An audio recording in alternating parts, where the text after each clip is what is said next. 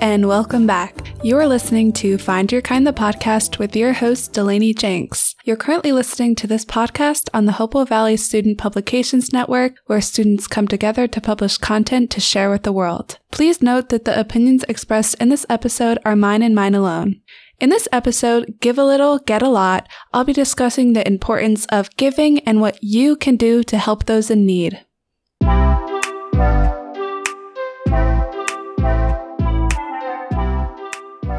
I want to start today's podcast by asking one simple question. Why does one give? Well, it's a difficult question and hard to answer in just a single sentence. Maybe we give because we feel obligated by an act of kindness that was once passed to us, or perhaps to set an example for our families. The truth is, giving is an experience threaded into the daily lives of everyone. We give handshakes, hugs, and waves. We give money in exchange for a full stomach. And we give advice and support to the ones we love. It may not seem like giving while it's happening, but this quality is what makes acts of kindness so mysterious and so special. Giving is hardwired into who we are as human beings, as is receiving. We receive report cards, phone calls, hand-me-downs, and gifts, and we receive new experiences, clean drinking water, and assistance from others. People like receiving things because it makes them feel connected and bigger than themselves. Would you have guessed that people like giving for the very same reasons? Research has actually shown that giving usually makes people feel some form of happiness, even if it requires a small sacrifice. Now let's talk about giving in terms of donations. When we donate to charitable organizations, we help make the difference we're unable to provide with our own hands. Consequently, social impact organizations don't just work to achieve their mission, they also empower individuals to affect change. They mobilize people to play a part in making the world a better place. A recent study found that individuals make up 72% of charitable giving. Without you, social impact organizations couldn't even exist. And without you, a cry for help goes unanswered. A problem goes unsolved.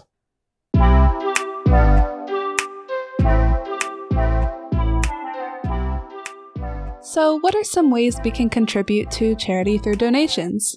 The first and most simplistic way to donate to charity would be through monetary donations. As a teen myself, I know it can be hard to accumulate enough money to donate to charity. However, there are various ways that we can make this possible by raising money. You can babysit for your neighbors, and something I've seen in my local mall is teens offering a gift wrapping service around the holidays.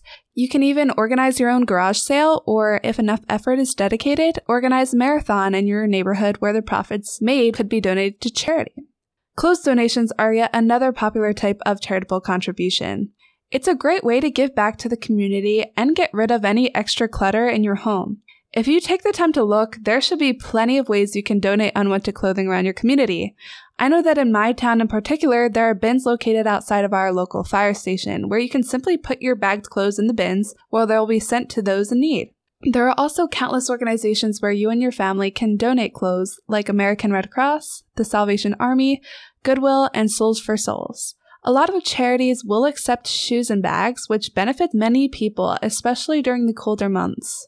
Now, not all charities accept books, but the ones that do would love to get old books just sitting untouched in your closet or basement. I think that everyone deserves to escape from reality now and then, even if it's just for a moment, and reading a book is a great way to achieve this. I know that I personally have stacks of old books, all in decent condition, just sitting in my closet that I won't ever touch again, so why not give them away? Another thing you can do by yourself or with your family is go through your pantry and lay out all of the non-expired food items you don't need and donate them to a food pantry or shelter. My mom and I actually recently emptied out our entire food cabinet and ended up compiling 2 entire bags full of items we didn't need that could be donated to our local food pantry. It was that simple.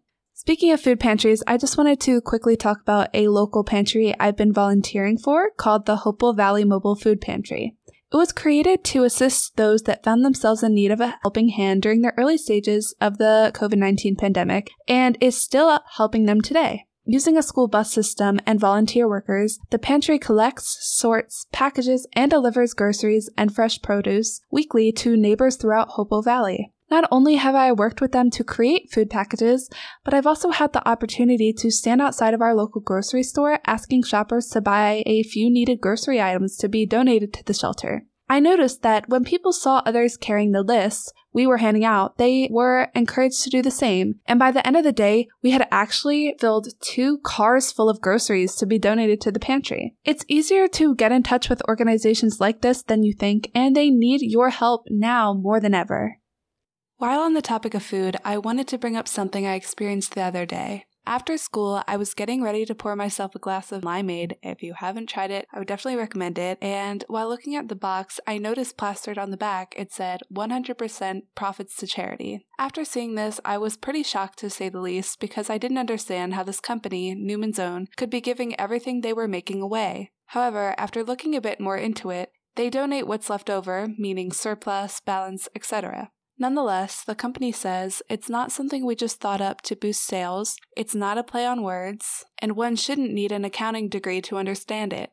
We have been doing it for over 35 years and have donated over $570 million to thousands of deserving organizations around the world. End quote. I think that what they're doing is one amazing and admirable thing.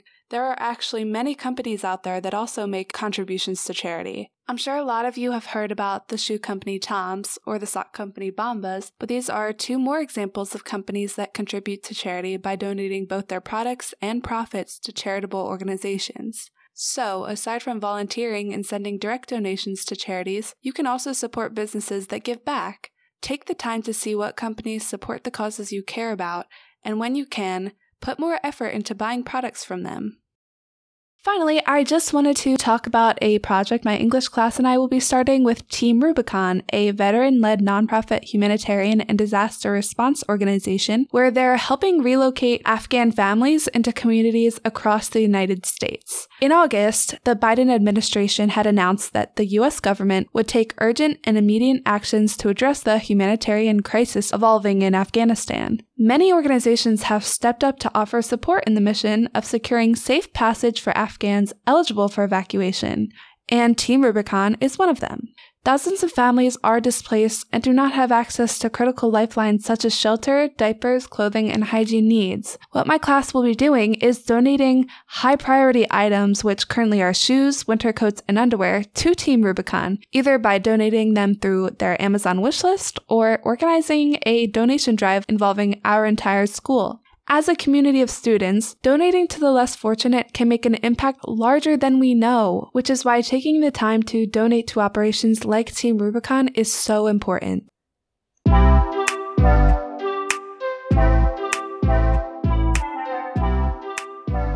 I previously talked about why people generally do give, I'd like to wrap up by discussing why we should give to encourage us to continue or improve upon our acts of giving. Merely thinking that donating is important is one thing, but it's crucial to bridge the gap between intention and actions if we are to help those in need. The first obvious reason that answers why we should donate to charitable organizations is because they help people who need it. Global poverty, the mistreatment of animals, and other social injustices cause so much suffering in the world, and for those of us who are relatively well off, we have a responsibility to improve conditions for the less fortunate. The next reason to donate to charity is because it can improve your own well-being. Giving to charity can be one of the easiest ways to make yourself feel good. It's one of the most effective ways to generate that amazing, warm, glowy feeling that you get when you help someone like a friend or family member. You can make a massive difference in the lives of others while simultaneously benefiting yourself. One of those coveted win-win scenarios. And finally, when you donate, it introduces the importance of generosity to those around you and encourages them to do the same. Naturally, people love to help others, so when you show devotion towards donating to your community or a charitable organization important to you, that inspires others to give to causes important to them. Family giving also creates a bond that helps bolster relationships through a shared goal and raises more money than would otherwise be possible through individual donations. With all these reasons to start giving, why not start today? Just by giving a little, you can get a whole lot in return. You can make a bigger impact on the world than you think. Thank you, and until next time, keep safe and stay kind.